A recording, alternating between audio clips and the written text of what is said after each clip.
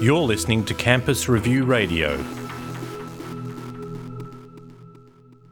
What's come through really loud and clear is that they're talking about it's inspiring them and motivating them and giving them information that's allowing them to link science to real world applications and real world research. So I think there was a lovely statement here where where's the real world thing, where it talks about and inspiring to teach the students cell biology in a very different way using cancer research. So using the research as a context for teaching things that they normally consider to be quite dry content.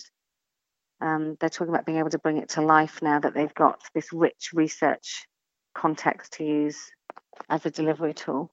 I think one of the things that the teachers, because we do this for high school students, and they're a little less probably proactive and engaged in that the teachers are quite challenging. So they're asking the researchers questions about, well, why are you doing that? Why is that your hypothesis?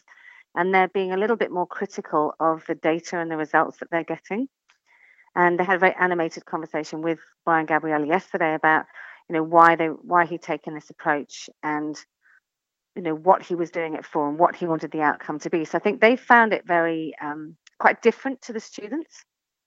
So I think they're learning a little bit about the thought process and the cognitive processes that teachers go through because they're forced to justify what they're teaching to the students. I think that's come through in the way that they're interacting with the researchers as well. We want to make it an annual event, but between now and next year, one of the things that I'm discussing with these particular teachers is what we want to do is create clusters of schools because they've come from all over central Queensland and far north Queensland. And they're going to become the pioneers where we're going to go out to their schools or schools nearby and hopefully take some researchers out so that we can create these sort of knowledge bases and knowledge exchange bases in regional Australia, but using researchers. So we can start to take some of that expertise out to them. So they're super excited.